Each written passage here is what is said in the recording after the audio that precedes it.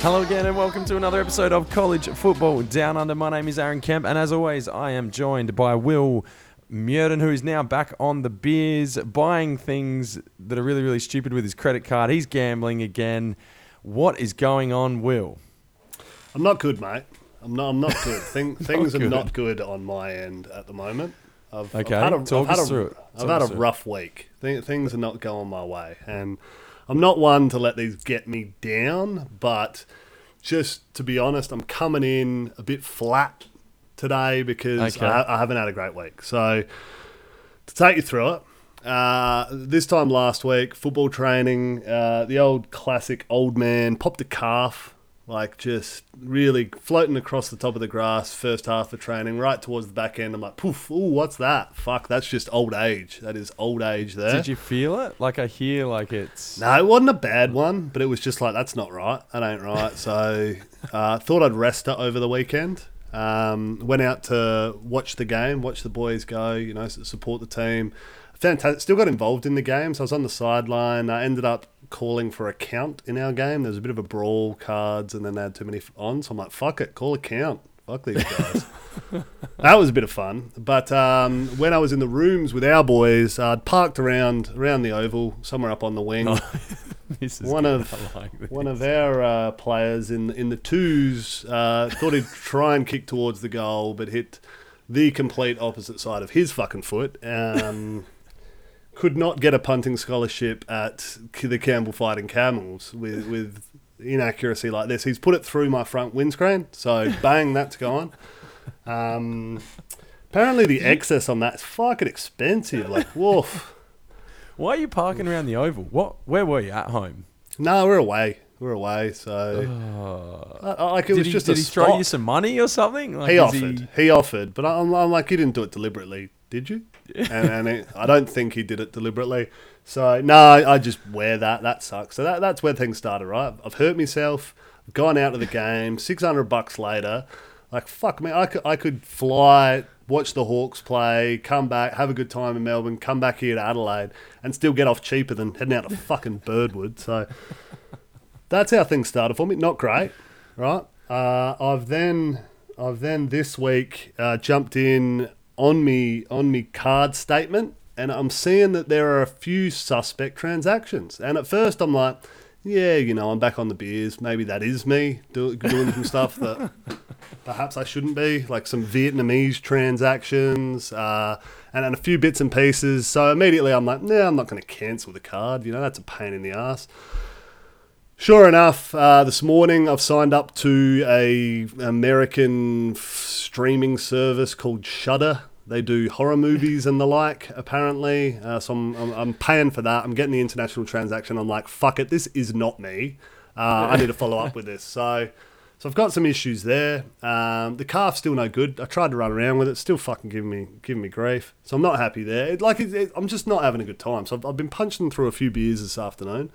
Getting through the last of me Tokyo Sapporo post Olympics, but it's not all great at the moment. Oh, mate. I think it's funny watching your life divulge into a flaming bag of trash, so I'm okay with it. And I'm sure the listeners are too, because it makes me giggle. So, mate, keep your chin up. You'll be okay. Like we do on most show, we've ended up out in the fucking weeds here. Not even remotely close to talking anything about college football, but we will get to that, of course. This is our Pac-12 preview show, so let's right the ship. Let's get back on track. I know, you've had a tough week, so we'll get you through by talking, Oregon State football, and that is what you will get excited about. I know you're a Beavers guy. Well, good acronym, good colours. Like they've got a lot going for them. I think what it will really get me across the line is that this is potentially the future of the Big 12 as well. So I really need to start to get dialed into the Pac-12. This could be my conference soon. Okay, not only that, like the Olympics are over as well, and now we don't talk to each other again during the week outside of college football. The Olympics are over, so hopefully we can actually spend some time together. That's not gonna happen because the English baby's coming. So I'm telling you, we're having one big blowout this Saturday night. Let's do it. Oh yeah, okay, let's do that. Yeah, let's have a crack this weekend. We'll send you off in style. Well, I'm not dying, but well, you think that. All right.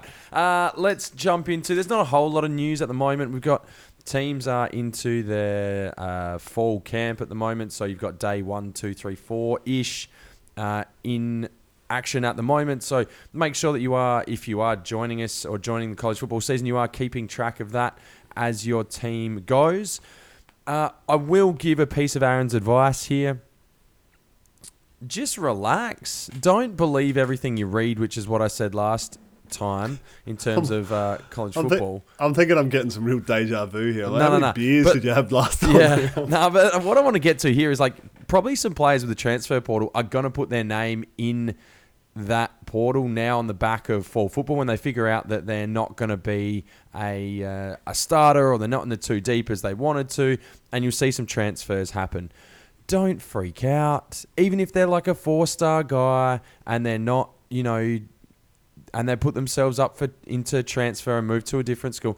If they're a 4-star and they're putting their name in the transfer portal, they're probably not starting anyway. They're probably not going to be make or break. Like, just relax. Players move now. It's not going to be the end of your season.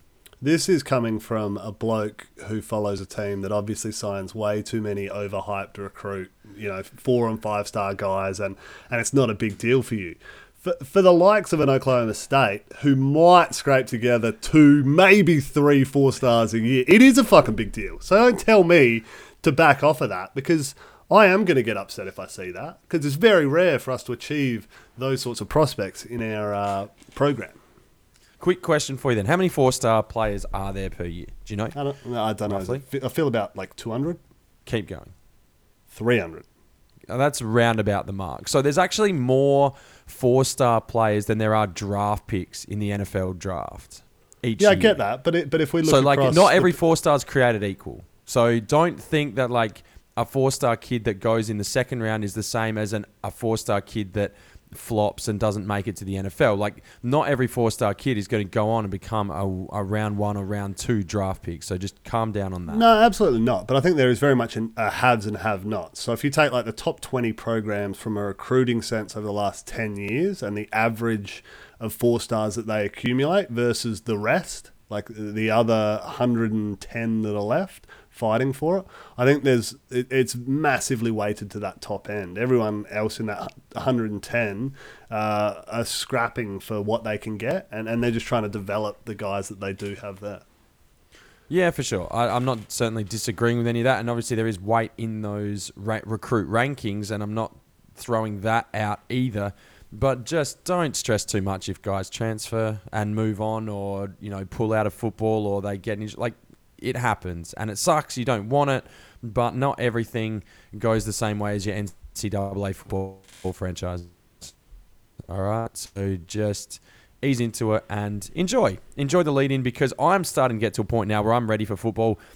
We are doing these previews, and it just still feels like we're living in 2020 a fraction, and especially when we start talking about the Pac-12, which, as we transition into these previews, man, the Pac-12 had a weird year last year. Like, they were out the whole way. Obviously, the western states of America, again, if you're not all over the political scene, and we certainly don't expect you to be, nor are we, and there's no way we can be, but the western states are far more liberal, so they were taking their time and really delaying that process of playing college football.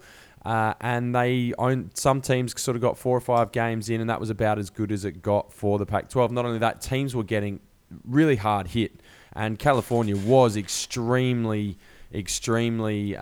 heavily influenced by those COVID, by COVID, I suppose, and the amount of cases that they had. And you just had teams getting wiped out week after week. And we saw it in the Pac-12 championship game as well, when Washington got knocked out simply because of a COVID outbreak as well. So the Pac-12 last year was a weird one, and it's hard to take too much away coming into this preview season. What do we really know? Not heaps, I guess. And that's my concern with trying to break down the Pac-12 at this point. Yeah, absolutely. Last year was a complete waste of time for the Pac-12. You had a number of programs that got 4 games off, a number that got 7 off, and all sorts in between there. They started so late. All of the top prospects had foregone the year. All of the big names in the Pac-12 had already kind of said that they weren't, because it started so late and because there was so much uncertainty about it. So it really was a bit of a shambles, and it was really untimely for the Pac-12 because they have been struggling on a national scale for a number of years. Like this has not always been the case, but the last few years it had been, and then last year to pile on top of that certainly didn't help things. So it was difficult to get into any of their games, even when they did start up, because they weren't really part of the true narrative of the season. We had a group of teams that were competing for a national title in the SEC, the Big Ten, the Big 12, all of these programs, the ACC. Won't leave them out for you, mate. They were all, like, it felt like genuinely competing, and there were contenders available in all of them. Where the Pac-12, because they started so late, the Big 10 started late, but they still had Ohio State available whilst they were undefeated. The Pac-12, it didn't matter. They started even later than that. There was nothing going there, so it was really hard to get around. And then, as you said, teams were decimated. You never knew who was going to be kitting up at any given week, so it was tough to get a line on form. It really is just a mulligan of a year, and more so than anywhere else. And this year kind of gives us a bit of a clean slate, which is exciting in some aspects. All right, well, let's dive into it then. So I have taken the top of the Pac-12 in alphabetical order. You have taken the bottom. The only thing we do need to make a decision on is which division would you prefer to start, the North or the South? Let's do the North. Let's do the North first. All right, well, why don't you kick us off then? We'll go reverse alphabetical order for you. So Washington State, the Cougs, get us out the gate with how they are looking up, shaping up in season 2021. All right, Washington State football. So this is a program that did only get 4 games going last year. They went 1-3, and they were transitioning post Mike Leach. So with Mike Leach leaving town, they got Nick Rolovich across from Hawaii, which I felt was a good get. He ran a really fun offense out in Hawaii. They were starting to make some noise, and that was what felt like a good fit in Pullman to kind of replace the air raid offense that they'd had going. But it wasn't a great start. We saw some concerning trends, I guess, at the start of last year, and the fact that they went 1-3 is great. And looking at this team here this year, I'm a little bit worried about the program. I don't have them as a sell when we talk buy, sell, hold here. I've probably got them as a hold, but that's because they're already a lower tier team. But I don't see them taking that step out. I don't think that they're on their journey to becoming challengers in the Pac-12. This program here feels like it's a little bit second-rate almost with what they've got there, and I'm kind of pulling for them because Pullman seems like a fun place to be. Rolovich is a good coach, as I mentioned, but I'm not sure what's going to be bringing the heat for them and where they're going to be generating a lot of excitement and making things happen. So it's always been an offensive thing for Washington State, right? And Nick Rolovich comes in not looking to change any of that.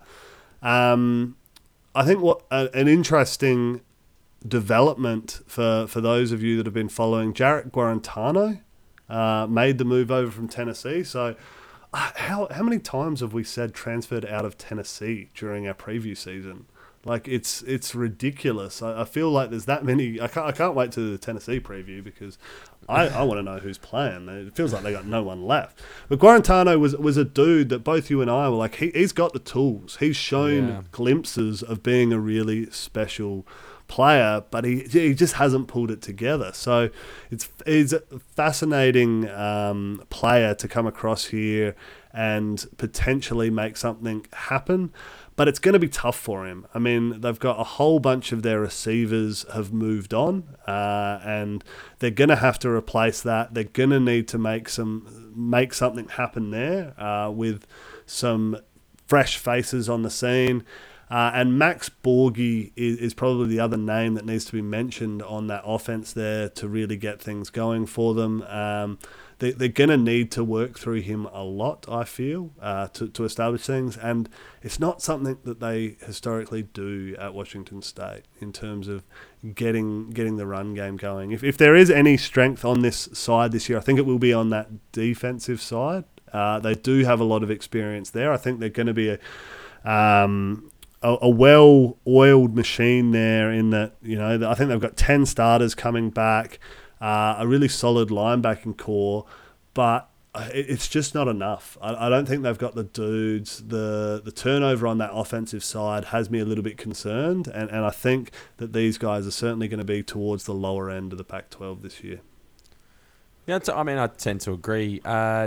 There's Jane Delore is the other quarterback that could potentially slot into the starting point. You mentioned Max Borgi, and he's a bit of a scat backy kind of type that worked really well in the Mike Leach air raid because they used the running backs in the pass game so much. And I think he caught like a truckload, like 85 passes or something in 2019. So they'll run the ball more in this run and shoot rather than the true air raid.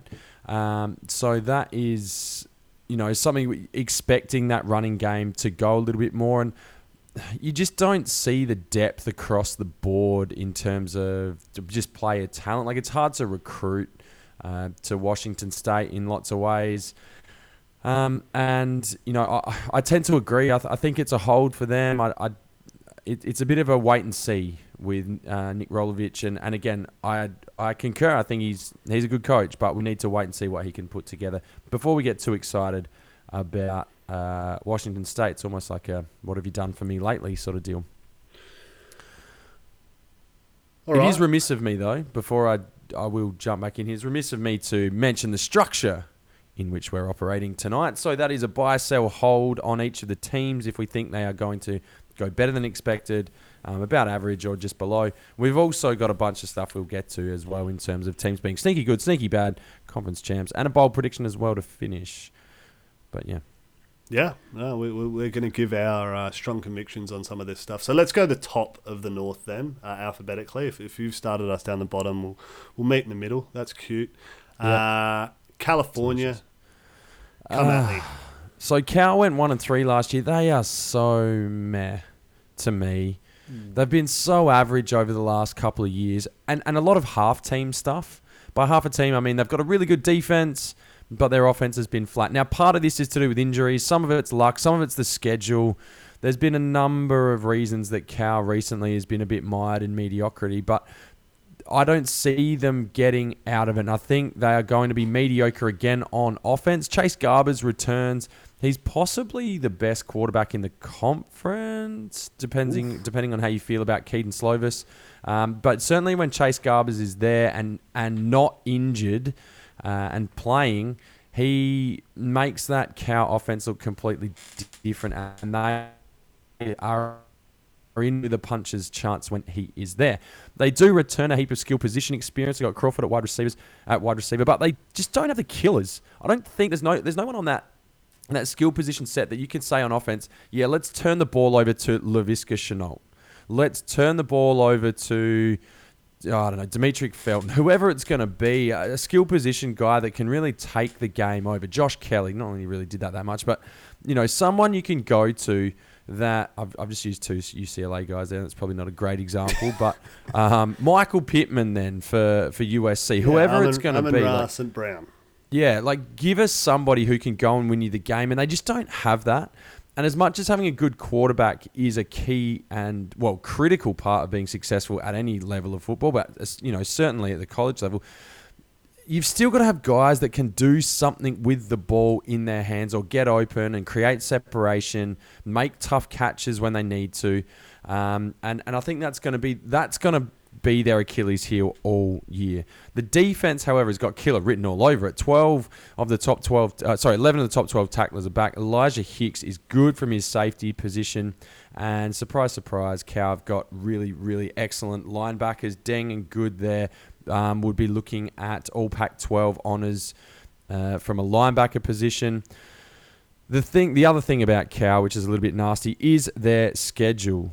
They go to TCU, they go to Washington, Oregon, and Stanford. I'm not super high on Stanford this year, but then they get USC at home, Washington State, and Nevada, who'll be a really, really good group of 5 team. So, again, if they can be that good half a team and the defense can grind out a 14-10 game with Chase Garbers doing some stuff offensively, then they'll probably be okay. But I think they might struggle to go bowling this year.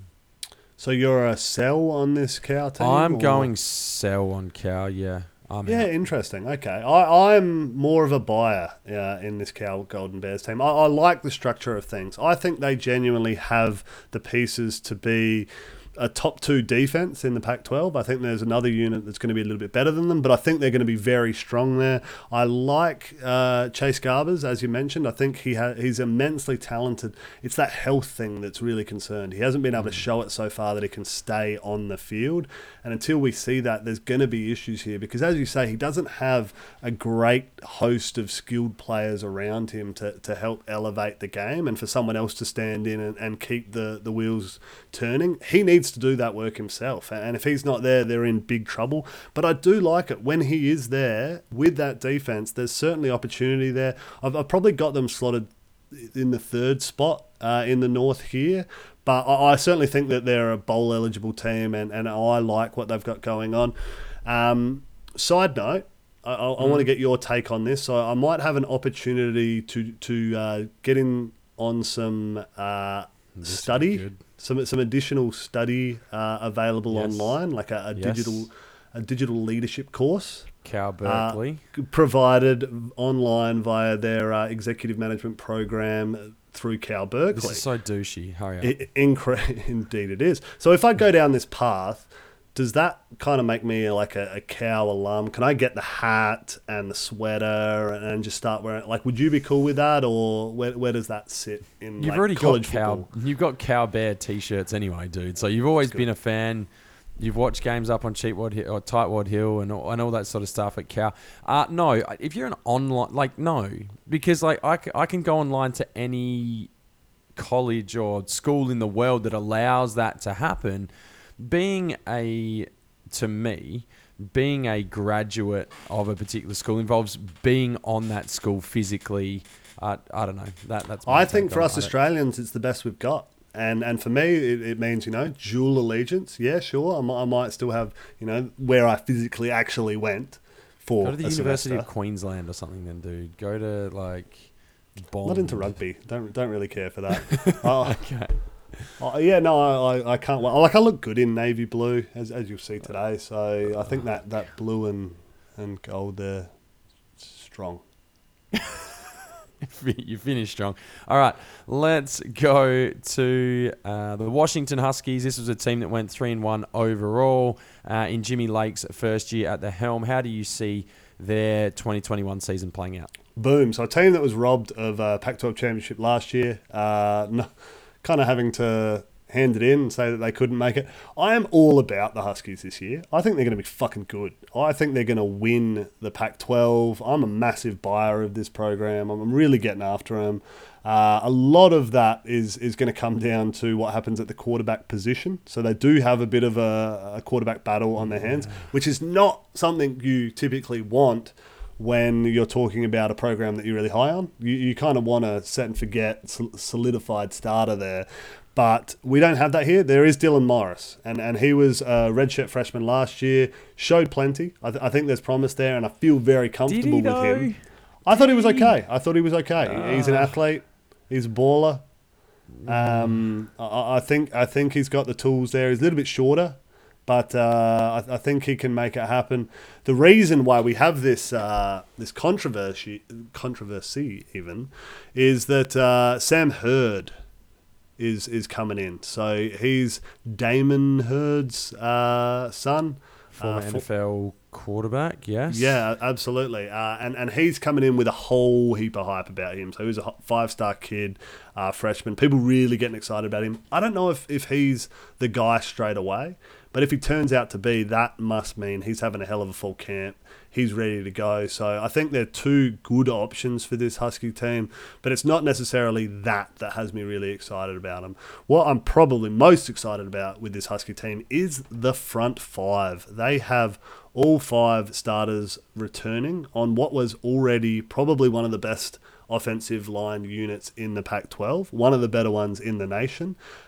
This is a massive group of humans. I think they average somewhere in the vicinity of 320 pounds and 6'5" across the group, and they are headlined by Jackson Kirkland, who will be a first-round draft pick at that left tackle position. And having that up front just kind of sets the scene for this group here. So I'm really kind of bullish on what they can do there. I think they can establish a run game. But when we talk Washington football, it's not football that it's not offense that gets it done. It's the defensive side. And Jimmy Lake is a fantastic defensive mind, and I think he's going to whip this team up into shape, get them moving forward, and from that, on the back of this defensive team, we're going to see some really fantastic production. Can't help but notice, and this is something that I should have mentioned earlier, is obviously being on the west coast of America, you're probably closer to the Pacific Islands, and as a result, you do get far more of the Pacific Island and Polynesian players coming through. But you've avoided to try and test out your pronunciation skills on some of their defensive players who should be great players this year, I think. Is there anyone that you want to mention straight out the gate? That's a good pickup. Dead set. I have fucking avoided that like the plague. There are so many like vowels in there, and it's really intimidating. So look, you can have a crack. You're pretty good with this stuff being a teacher. You obviously get ridiculed every time you read out a new kid's name and you get it wrong, and they just must get at you, and you can't whack them. Like you'd want to whack them, but you can't whack them. Zion Tupuola-Fatui is a really, really good pass rusher that you need to keep an eye out. He is going to do some damage this year, so he's going to be a really, really good one. And like you said, they've got some monsters on the inside, and I'm going to struggle with these. But Sam Tamani, Tuli Letuligasanoa, and he's got a couple of running mates there as well. But those two guys especially on the inside are big, big space eaters. And I shudder to think, like, with these boys and the offensive line, like, the food bill in the football facility must be astronomical, because that is just a serious amount of human being that needs energy, and I just cannot fathom how many Weet-Bix those boys must be doing. I tend to disagree fractionally on the Dylan Morris take. I think that he's a bit meh. And the reason for that, like, you just see a guy and they don't quite make the pass. I'm going to drag you back into the depths of history here. And there was a quarterback for the San Francisco 49ers who I thought had all the tools. His name was Sean Hill. And this is going back to probably the late 2000s, I suppose, maybe a little bit after that. But he was a fantastic quarterback. But then you saw him throw the deep out, and he just couldn't get the ball there heavy enough, fast enough. And that was the difference for him. He couldn't throw the balls. Dylan Morris is similar to that to me. Yes, he's got some good skills. Yes, he's good in terms of what he can do in the sort of short to intermediate game. But is he accurate to the sidelines? No. Does he misread? Yes. Like, he just doesn't quite have it for me in terms of the arm strength and the overall gameplay and squeezing that ball into tight windows. So to me, Dylan Morris, yes, solid. Like, he'll be better than Jake Browning probably, who was a former Washington quarterback, but he's not going to be anything too special, because I thought he was. When I watched him last year, I was like, yeah, this guy's got it. And then he just actually doesn't. He's my Sean Hill. Yeah, okay. I tend to disagree, so that'll be an interesting one for us to watch to play out, to see whether he does mature and take another step, because he has shown flashes of being very promising. Obviously, as a young, redshirt freshman, it wasn't all great. So I can see where you're coming from, absolutely. But I'm still optimistic that he can be the guy. He seems to have those intangibles that you like in a young college kid, to come in, have that command of the offense and that confidence that I think is only going to grow.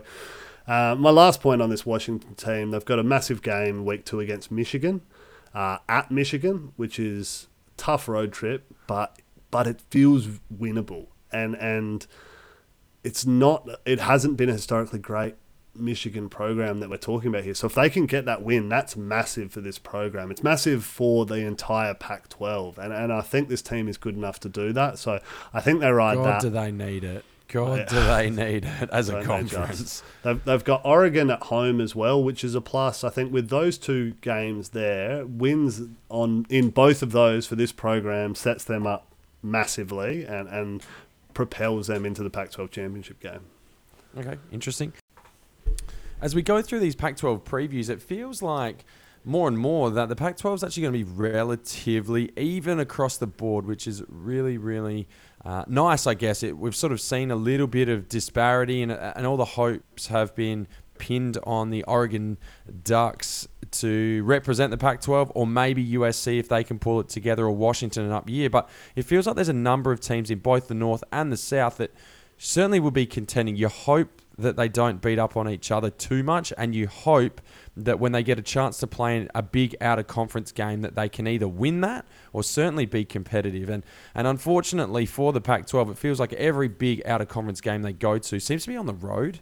It always feels like it's like, Oregon are playing Auburn at a neutral cider, but it's played in like Tennessee. And it's like, well, yeah, like that's not a neutral site, but cool. All right, so speaking of the Oregon Ducks, let's move right across to Eugene. This is your Pac-12 champions from 2020. They went 4-3 last year, and a little bit disappointing. Weird to say that from a Pac-12 championship team, but I just didn't think overall that they were that great. They lost to Oregon State in the not Civil War anymore, and followed that with a loss to Cal, who weren't particularly impressive after Chase Garbers went down.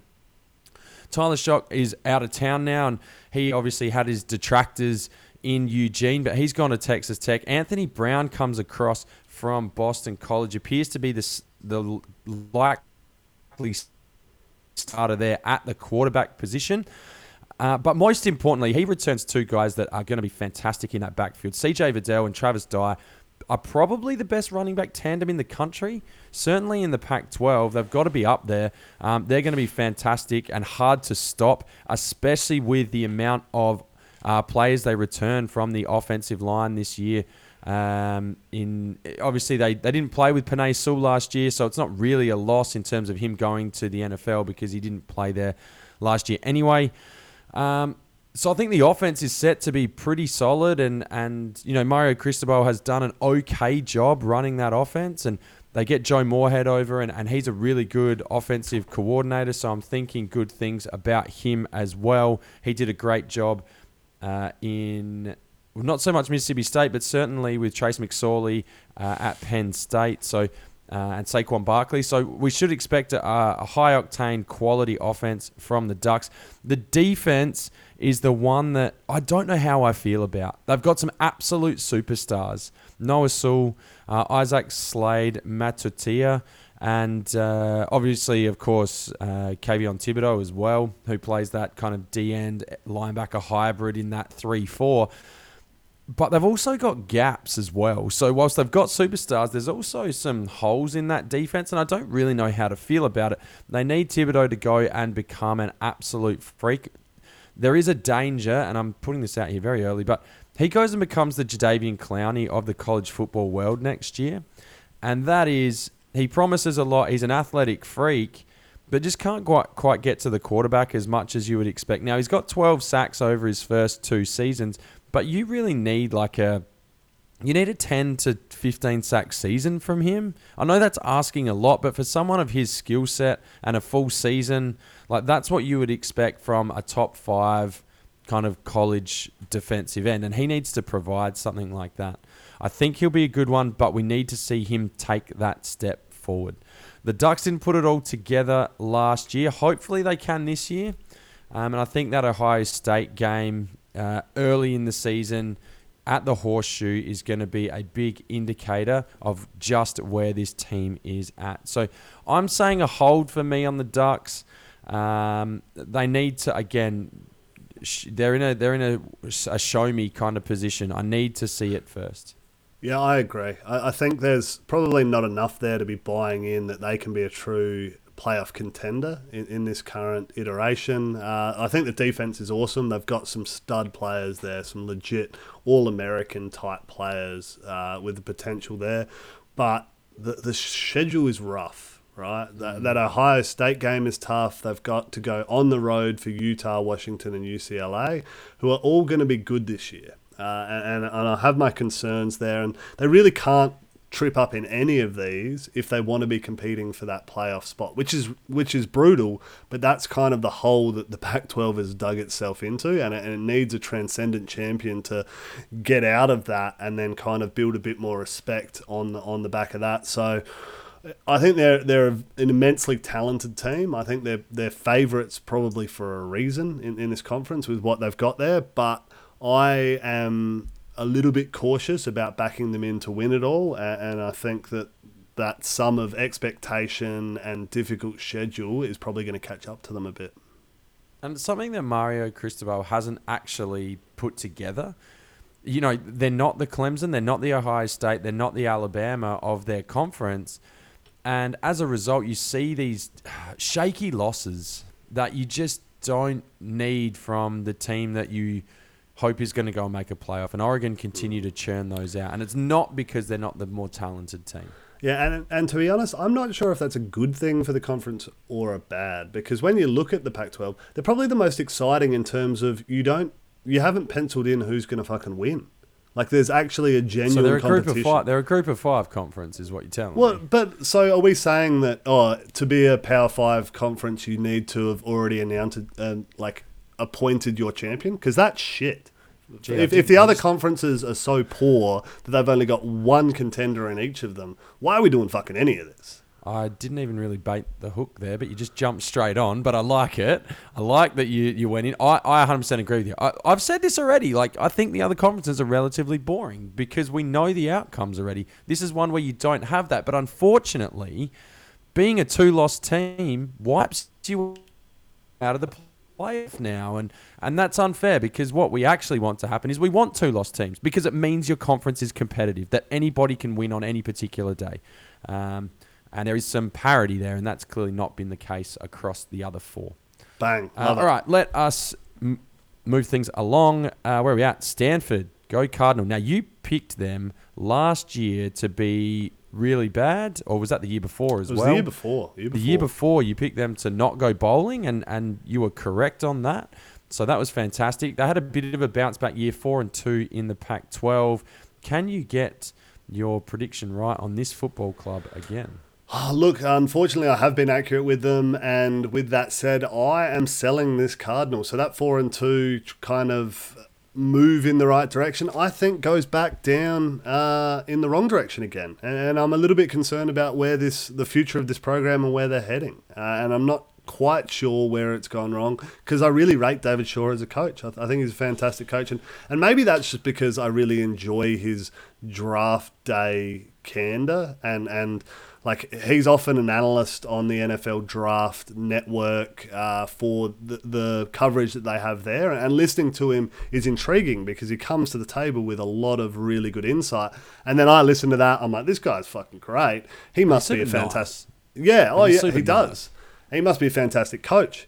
But then I kind of see the results and I'm like, well, he did do a really good job for a long time, but they haven't finished inside the top 25 since 2017. Yeah, and this is a program that was routinely winning competing for the Pac-12, and they haven't been doing that. So I worry about them. I think David Mills leaving off for the NFL didn't really rate him all that much, but he obviously had the tools there. It's a big out for them, and now they're going to replace him. Apparently, they just have these 6'5", 6'6", 240-pound dudes growing on trees there. trees. See what I did there? Yeah, Because good for you. they've got a couple of guys in Tanner McKee and Jack West who are also built like brick shithouses. I think it's Tanner McKee's going to be the guy coming in. He's a sophomore, really dynamic, big fella, coming off his Mormon mission. So obviously chose Stanford over BYU. And I think he Did he, or have you just stated that? I've just stated that. That's a wild assumption, but It's you know, not wild. It's it's an educated assumption.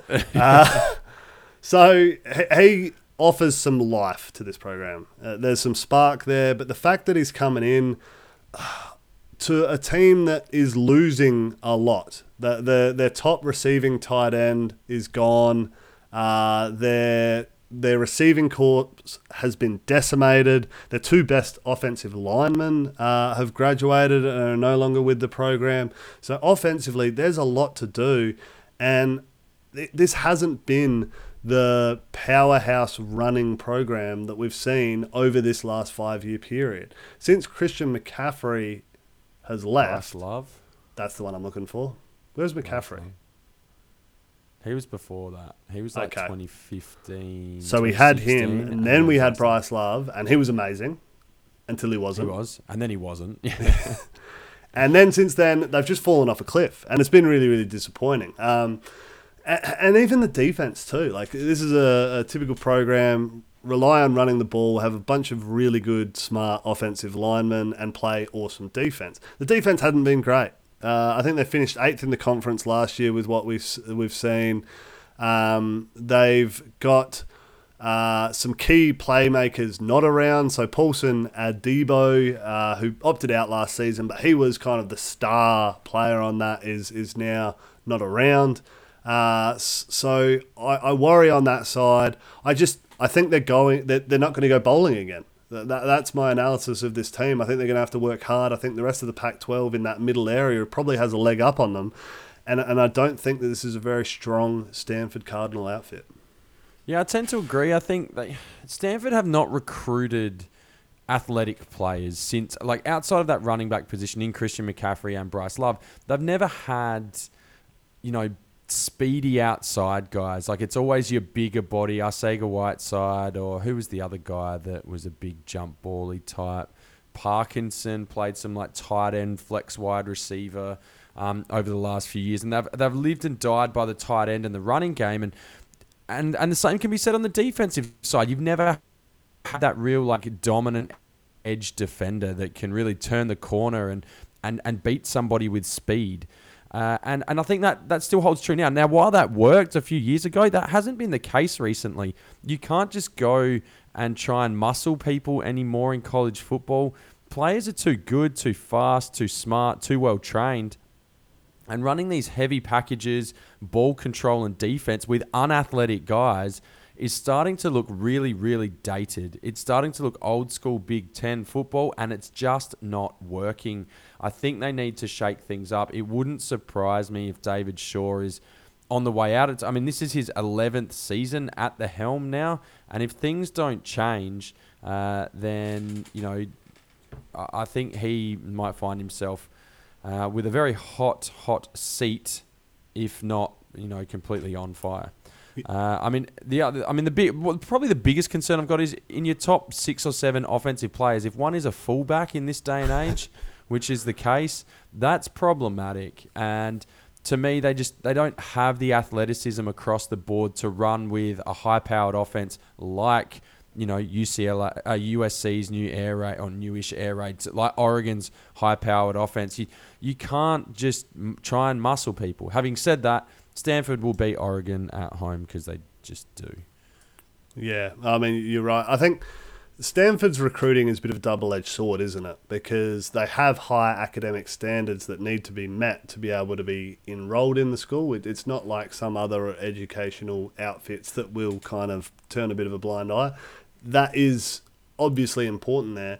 But then it also can be used as a benefit to say you're going to walk away with a Stanford degree if you buy into this. And there are kids that will value that, where that is important. I think what is probably an interesting thing to follow in this space is the whole NIL and fact that kids could potentially make more money elsewhere outside of Stanford and not think that maybe the degree is going to be my best path to set myself up for future, but maybe it's the marketability of myself while I'm in these college playing days where I can fully maximize my potential, get my most money then, and then think about other things outside of that. That's a very like money rules the world attitude, but I think we've seen a lot of that. Mate, listening to you talk about your like job interviews and shit, you love that stuff. So let's move on to Oregon State. We are talking Beavers football. They went 2-3 last year. I like Jonathan Smith a lot, the head coach there. I think he's done an okay job in a really, I mean, what was the worst, maybe not the worst, Kansas is probably the worst, but certainly in the bottom 5 of Power 5 teams, and Oregon State aren't that at the moment, which is certainly an upgrade.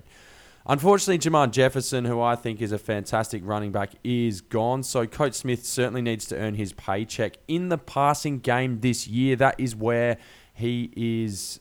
That's where his skill set lies. So they need to make sure that Oregon State can get that passing game going, because it hasn't been there. The running game over the last few years has been. The passing game has not. The O-line was really, really good last year, particularly in the run game. I think they were like top 20 in the country in terms of tackles for loss allowed, as in they didn't allow many. But Tristan Gebbia, we still don't know how to say his fucking name, came over from the Big Ten.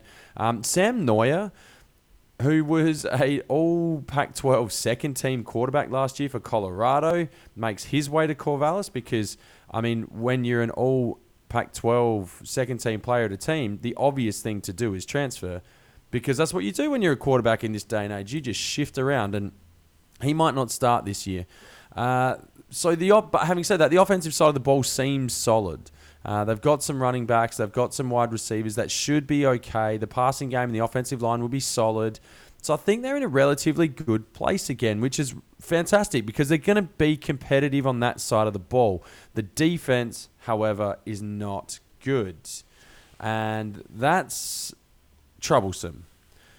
Avery Roberts is awesome, and I know I've said that a couple of the boys from Cal are going to be like all-conference linebackers, but Avery Roberts certainly will be in that conversation. Omar Spates is up there as well. But aside from those two, there's not a lot to be excited about from a team that gave up 33 points per game last year. I still want to be excited by Oregon State because I just like the fact that they're a bit of an underdog. That Beaver label really gets me frothing. And I love the fact that they beat Oregon last year. I thought that was awesome in a really entertaining, high-scoring game. And I think that's the way they win this year again. It's going to have to be shootouty because defensively, they're not going to be great. So hopefully Oregon State can get themselves in a position where they go bowling. That would be, I think, a really, really nice step forward for them. I don't know if it's likely, though. No, I think that's a fairy tale, to be honest. I think this is a team that they struggle with their schedules. They always seem to get tough out-of-conference away game schedules. So they're starting off at Purdue. So that's not the worst Big Five matchup, but you've got to go all the way across the country there. And it just doesn't feel like a good spot. So even if they win that, it's not like a great, well done, you beat Purdue. But there's every chance that they lose that. They're probably going to go into that game as the underdog, as they will for, I think, every game that they play in conference this year. So who are their home games? Give me a reason to get excited. Where can they win? Talk me through their schedule. So they play at Purdue to kick things off, not great. Then they've got Hawaii and Idaho at home. They should win those two. Idaho, yes. Hawaii, I don't know. At home, they'll win that one. I think they win both of those games. Then the conference is brutal for them. They're at USC. They ain't winning that. No. They follow that playing Washington at home. I don't like their chances. No. They then go to Washington State. Not great. Maybe? That's maybe. On the road. Doesn't help. Yeah. No, then they've got the open week. Then they play Utah at home, who will be strong. They go to Cal, not great. To Colorado, maybe, but again, they're on the road. They play Stanford at home. Maybe that lightning can strike twice. I don't know. They've got Arizona State at home, and then they finish at Oregon. It ain't happening there. Yeah, I'm counting like, even if you count the Colorado and the Washington State game, that's 5. You've got to have it at 2.5, right? The over-under? Possibly. I mean, I think if they got to 4, that'd be a good season. So, and just continue to build. That would be the goal. Continue to build. All right. For sure. That is the entirety of the Pac-12 North. Let's dive straight across into the South. So, kick us off with the Utah Utes. Utah football. So this is a program who last year went 3-2, bit all over the shop. They were obviously coming off of quite a fantastic season from the program the year before, and it was always going to be a bit of a rebuild for them. So with the likes of a Zach Moss leaving and some of the other playmakers that they had, they were going to need to struggle.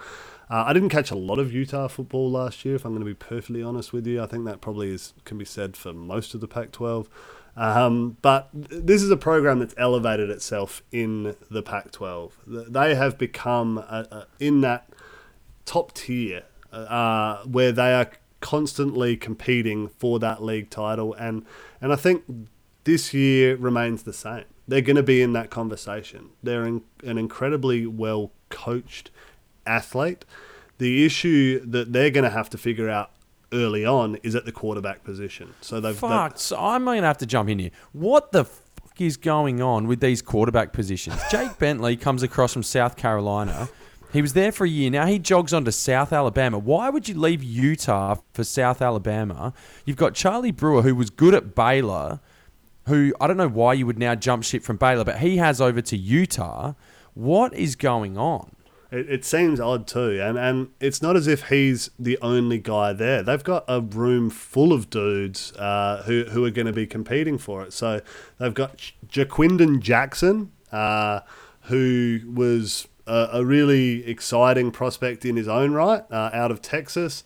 They've got a 4-star commit coming in Peter Costelli, who obviously there's a bit of hype about what's going on there. I think this is kind of, I don't know who's making these decisions, how they're recruiting them, how they're convincing them to come, why they're deciding to leave. But they've also got Cameron Rising, who I haven't even mentioned, who won the starting job last year until the 14th snap of the season in their opener. He blew out his shoulder and was done for the year. So he's already proved that he was the guy that they wanted to go with. So... yeah, look, I don't know what's going on there, but they do have a bevy of choices. And if there's anyone you're going to back in, it's Kyle Whittingham is a good coach. And I think if he can land on someone who's effective there, then they've potentially got a couple of incoming running backs as well via the transfer portal in TJ Pledger and Chris Curry, who are going to be battling it out. With Micah Bernard there for touches. So they've got a nice bevy of backs to work things through. And I think offensively, they could certainly be humming. On that defensive... massive offensive line, who's just going to move people. They're going to be tough to beat. Absolutely. On the defensive side, they've got 8 starters set to come back, including junior linebacker Devin Lloyd, who... probably could have put his hand up for the NFL and would have been selected in the first couple of days. I think he's going to be a really important asset for them this year. I think he was second team All-American last year, and if he can continue to build on that, he becomes a super important player for this defensive side. And across the board, that they've got a lot of talent in a number of key positions. So I think there's enough here for this team to be a challenger. Do I think that they're the favourites? No. Do I think that they're going to all of a sudden drop off the map and take a step back? That's not going to be the case. I've got these guys as a true hold contender, but you know it speaks to the program that they've built there that they will be around the mark and competing. Okay, so you're going to have a defensive juggernaut here. They were fantastic against the run last year, and they should be again. Vianney Moala is up front with Mike Tafua as well. Those two boys one's on the interior, one's on the ends, should be absolutely awesome. And you're talking like all-star selections again with those guys.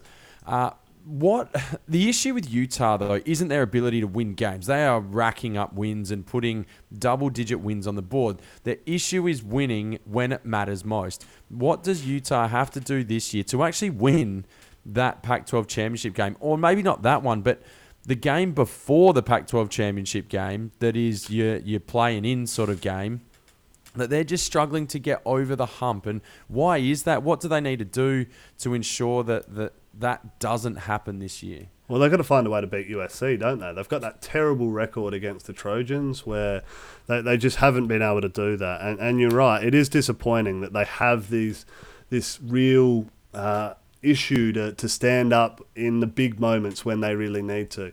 How they can turn that around really is going to be driven by a special quarterback performance. And that's where Charlie Brewer, with that experience, could step up. If he's the man, he could bring to the table something special. Because ultimately in this sport, we've seen that. We've seen that the big moments need a big-time player. The biggest position in this sport is that quarterback. It's got to be driven from there. So that's where I expect it needs to come from. Yeah, I like Utah more and more. I guess I just trust Kyle Whittingham. Why wouldn't you? Like, he's really, really good as a coach. And again, you're talking me into the Pac-12 here a little bit. Most teams I feel like we've spoken about have been really, really positive. Outside of perhaps Oregon State, the rest, and maybe Stanford, the rest are like, well, they'll be around, they'll be okay. And the rest should be pretty solid. So anyway, I'm buying up big on Utah. I think they'll be great again. I'll start at the top of the conference, Arizona. Ooh, God. Now, this could be a dumpster fire. But there are some people out there that are saying that they will, they might not be the easy beat they were last year. Now, this was a team that went 0-5. Jed Fish has never been a head coach. He is now. And he's come in and he's going to try and establish his system there as an offensive guy, sort of more known as like a quarterback's coach than anything, and a good one. He's been in the NFL. He was with the Jags, I believe. He was with Miami for a while as an offensive coordinator. So has got some skills there and some ability to develop and coach that quarterback room, and he's going to need to use every single trick of the trade. But to me, they're a bit of a mess, and this turnaround is going to be long and it's going to be slow. The offensive line was bad. The running game loses their one bright spot in Gary Brightwell. So I think that is going to be problematic for them.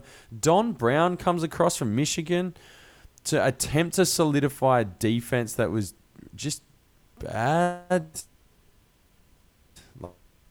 Like, the defense sucked. Like, they allowed 400 games in every game. In all 5 games, they gave up at least 400 yards and often closer to 500 yards. 70 points in the last game of the year to Arizona State, to your rival. You cannot put up that kind of performance. So for me, step one, get back to not being so shit that you get blown out by your rival in embarrassing fashion. That would be point number one. And then make some of these games more competitive. Don't give up 400 yards a game.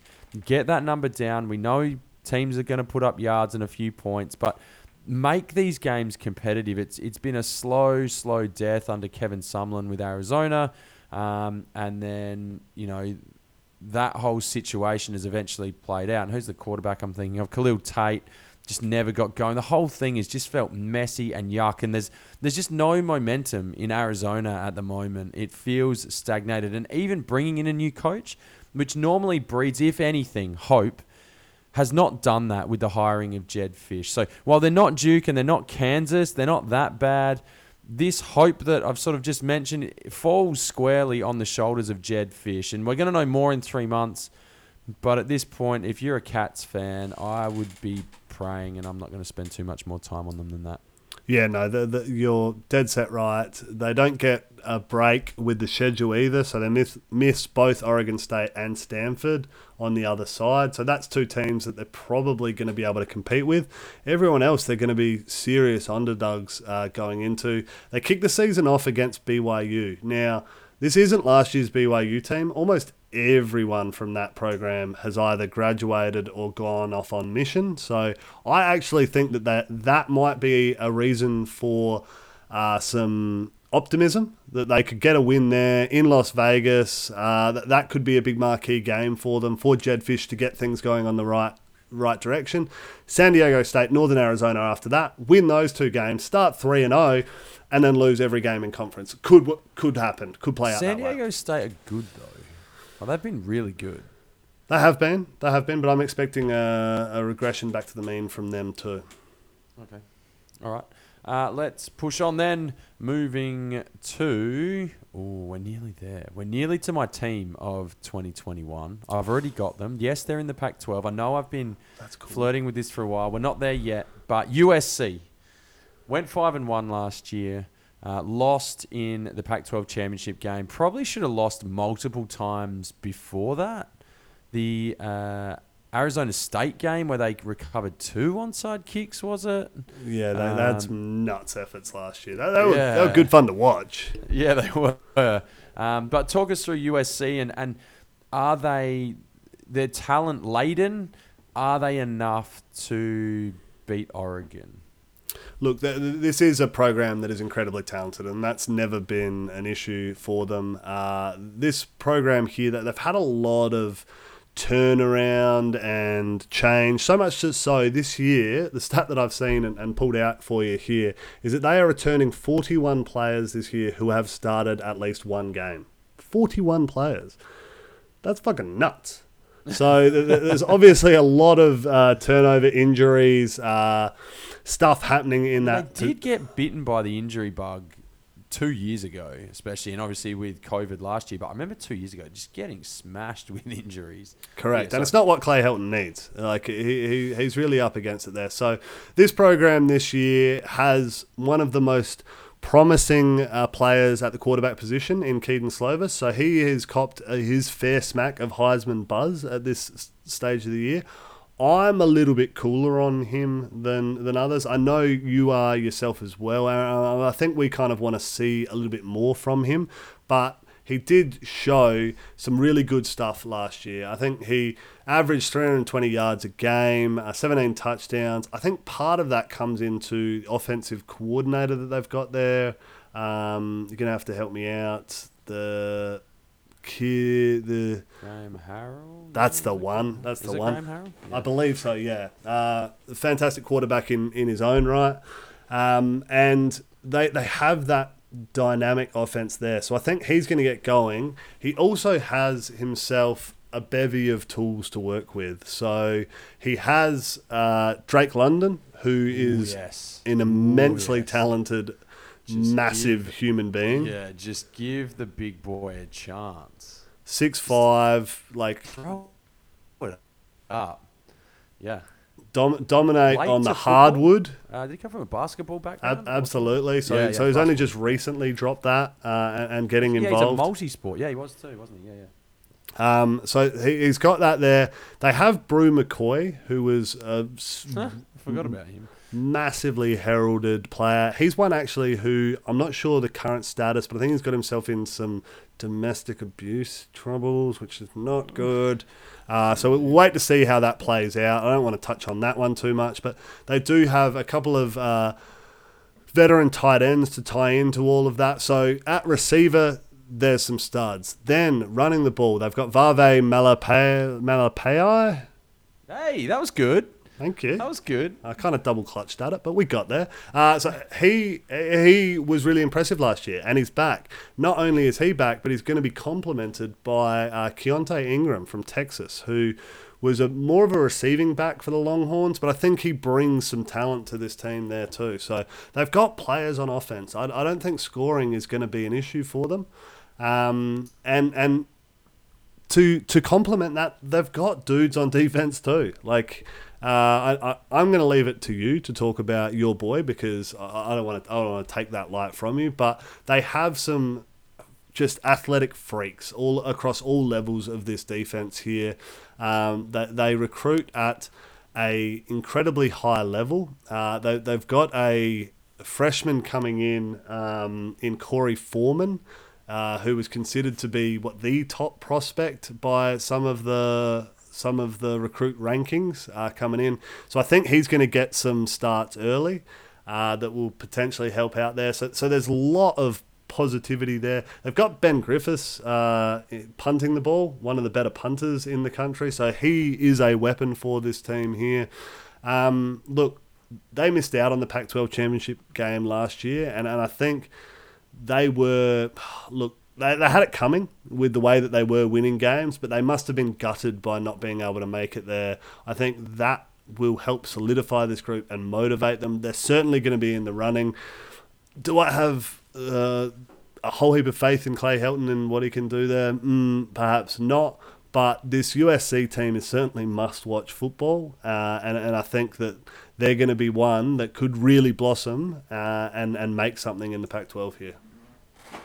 Yeah, I'm going to talk just about the Drakes some more. So Drake London, I love. I think again, leaning into the NCAA stuff a little bit, loved getting a 6'5" receiver that can run, and he can do that. He can hit that long ball. He can play the jump ball, and again, new to football, he is going to be a weapon. Is he, is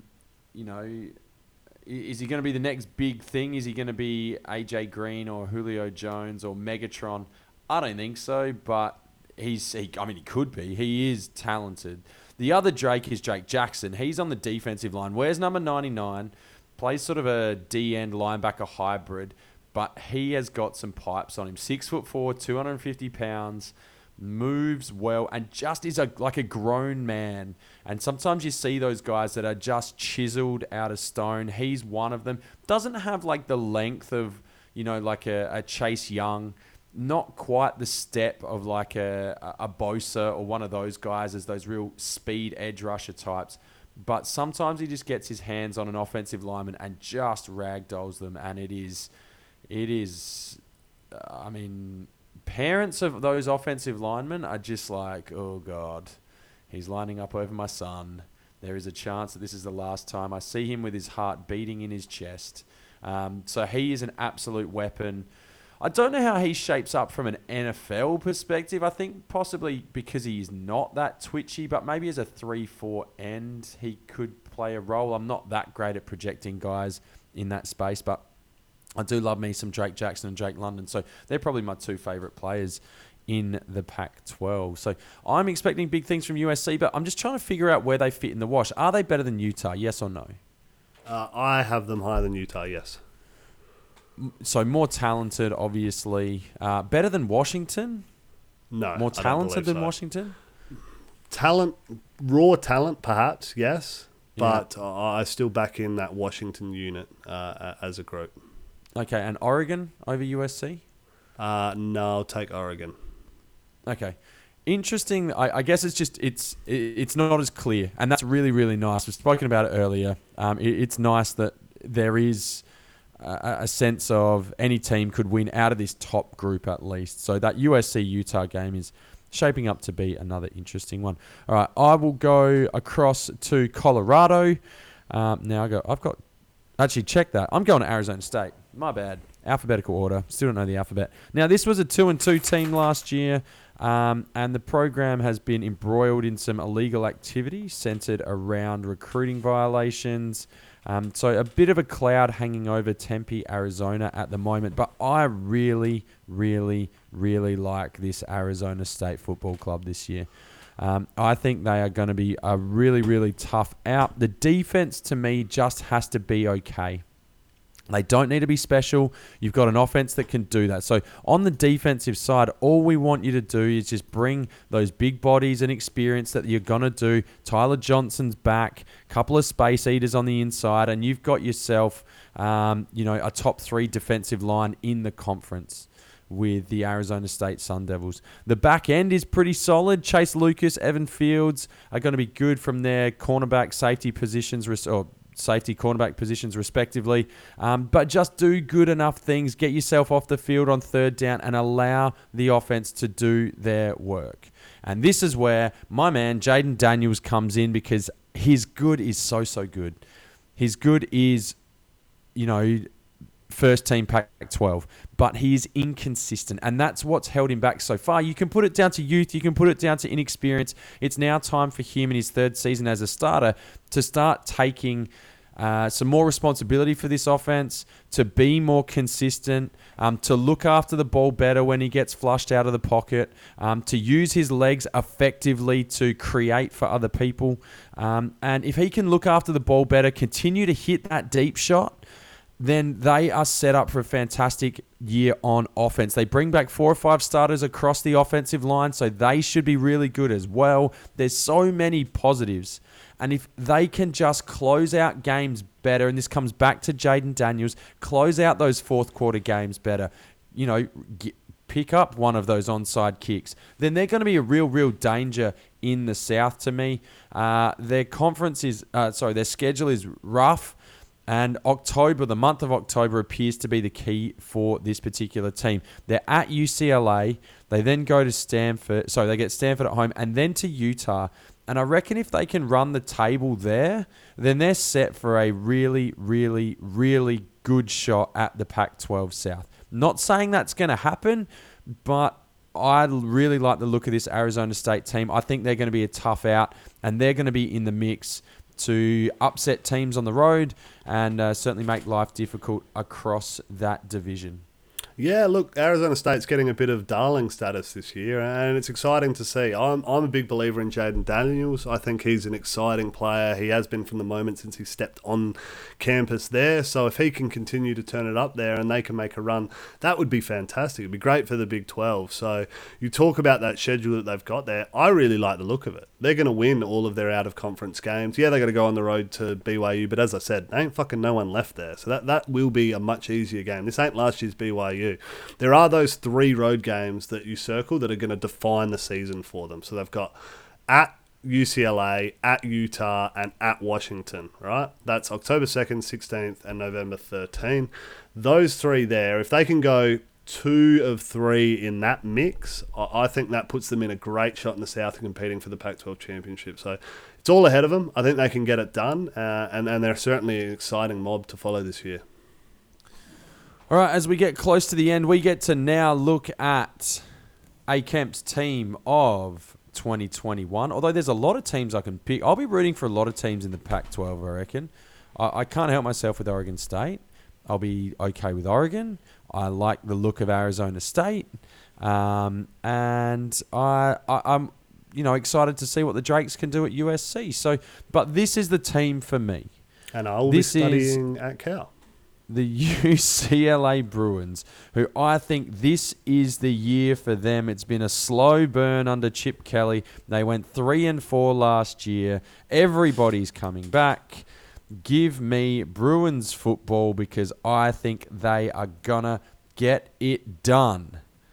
Awesome. Love it. The powder blues. You're getting around it. I mean, as good as I look in navy blue, I think you match in powder blue. So this is a really good vibe we've got going on here, mate. And so I should be a Chargers and a UCLA fan. Is that what you're saying? Yeah, don't do it to yourself.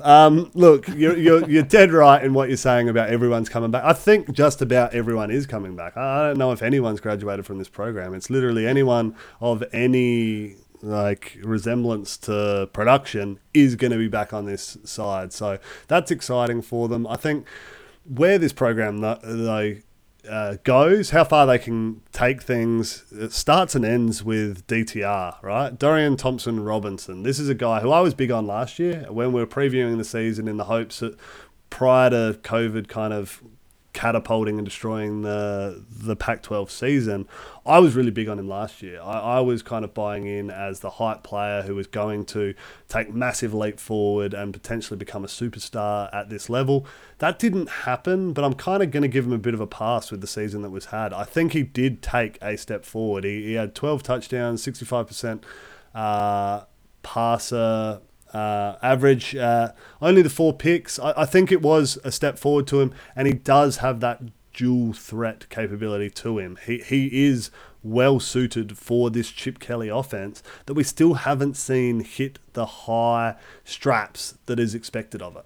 And I think everything's suited up for this to happen this year. If it doesn't this year, he's got no fucking excuse. He's going to be out of a job, surely. Mm-hmm. So I think there's a lot to play for there, but I'm going to kind of back it in. I'm with you. I'm really all about the Bruins here too. I would love to shit all over your parade and kind of see that you're taking on a team and watch them flame out, but I just don't see it. I think this program is certainly going to get above 500. They are going to go bowling. This is something they haven't done in a number of years. I think it's turning around this year. I think they got a massive pickup from Michigan in Zach Charbonnet, the running back. I think he was a fantastic player there who was quite young. I'm not sure what led to him exiting out there because I thought he was kind of the future.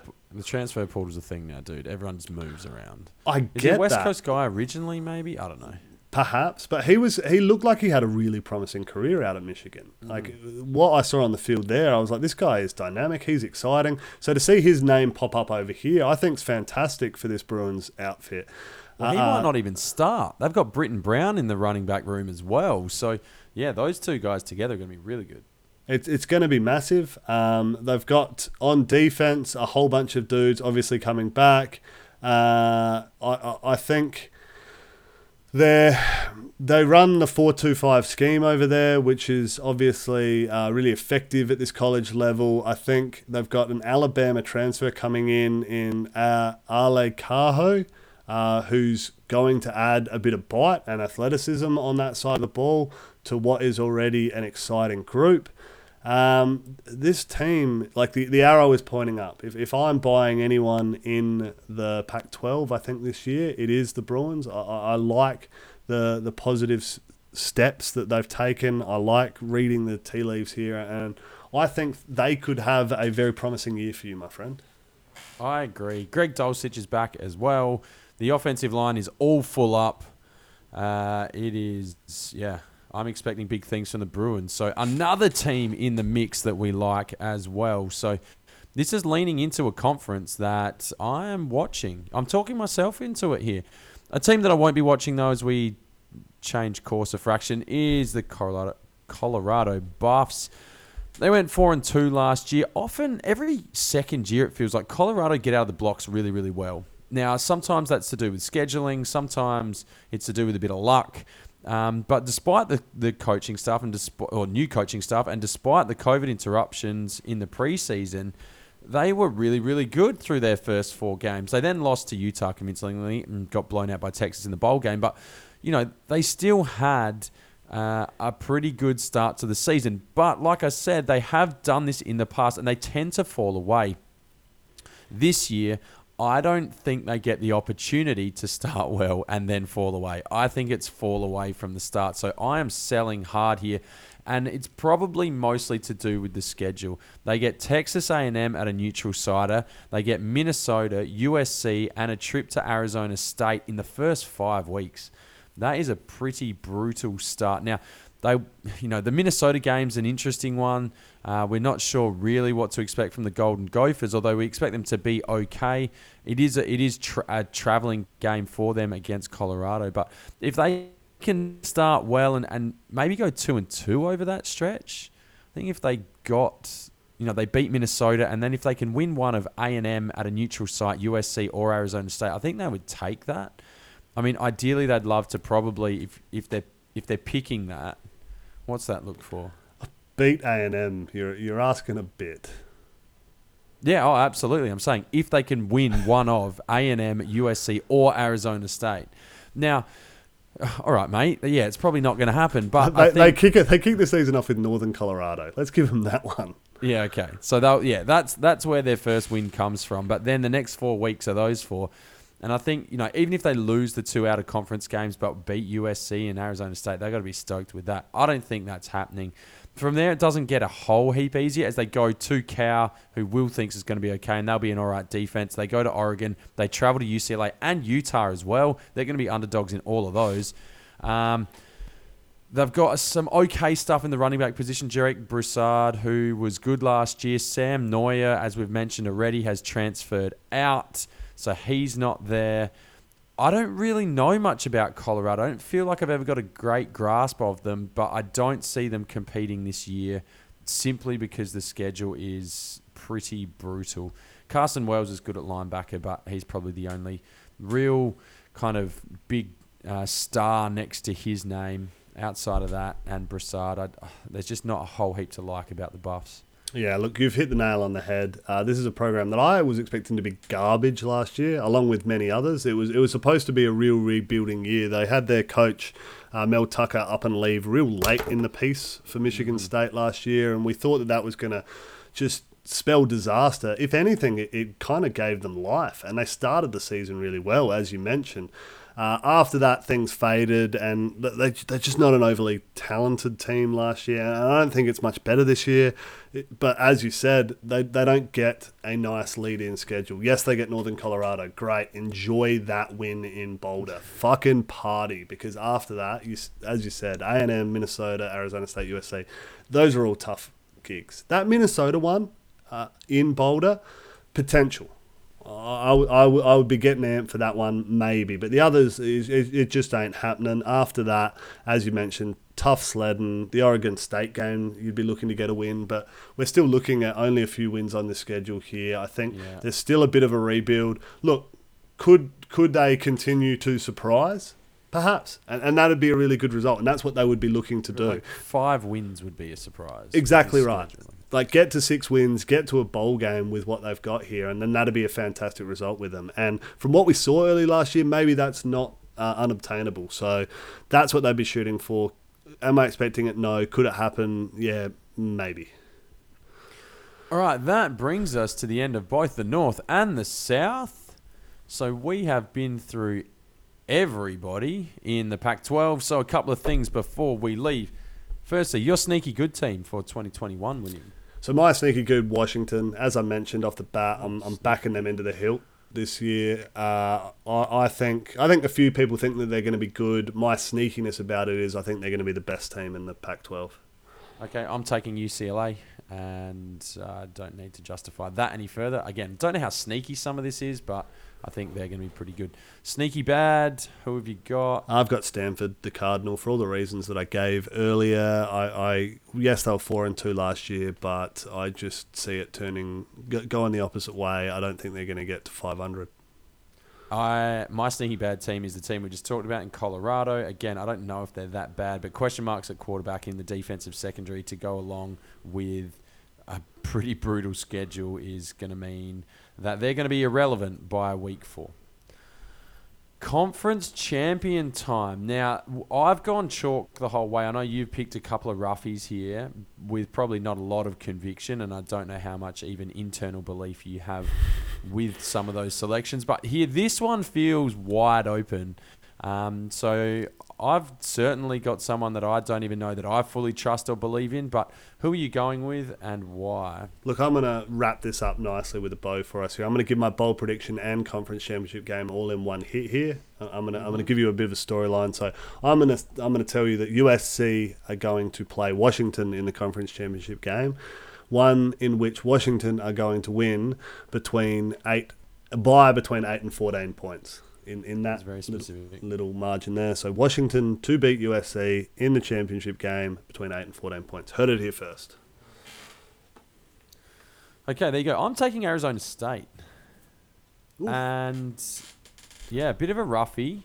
But I think if it's going to happen this year, if it's going to happen, it's got to happen this year for me before this whole thing just implodes completely. But I again mentioned earlier, the issue with Arizona State has been staying competitive and winning performances against not only good teams, because they've managed to do that, but then, you just can't give up the losses to the Colorados and Oregon States of the world. If they could tidy those up, then I think they're in really, really good shape this year. Finish drives, finish quarters, finish games, and beat the teams on your schedule you should beat. They're going to be competitive in the tough games. So I'm rooting for this to happen. I think that's where I get to with these predictions now.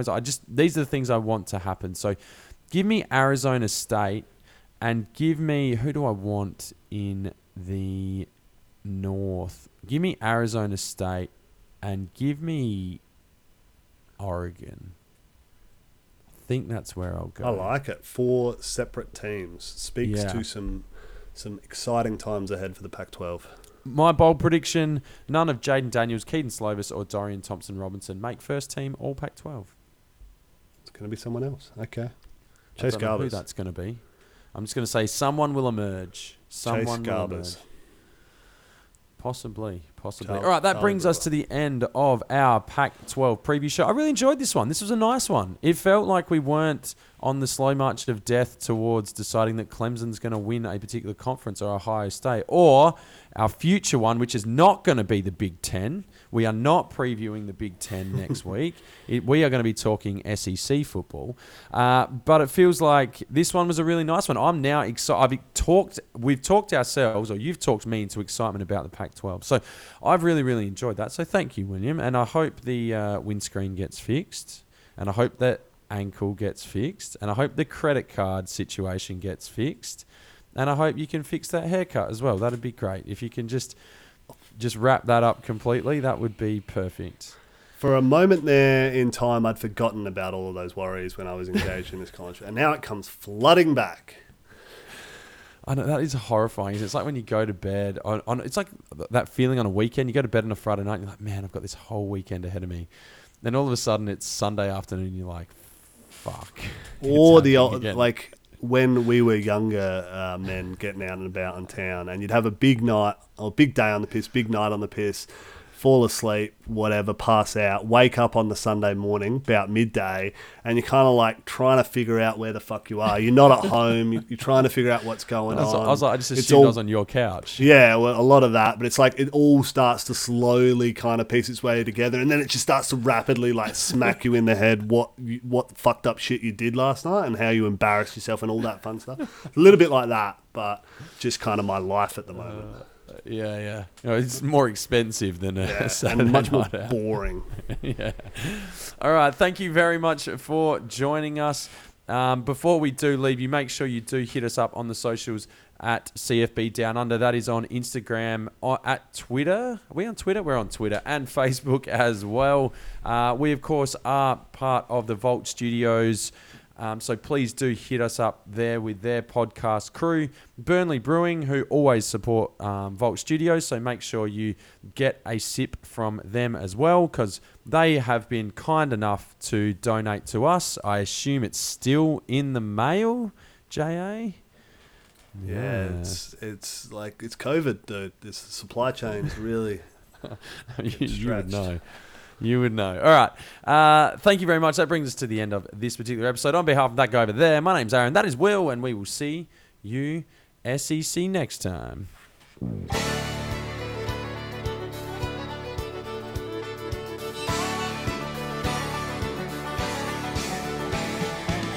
I spent last night in the arms of a girl in Louisiana.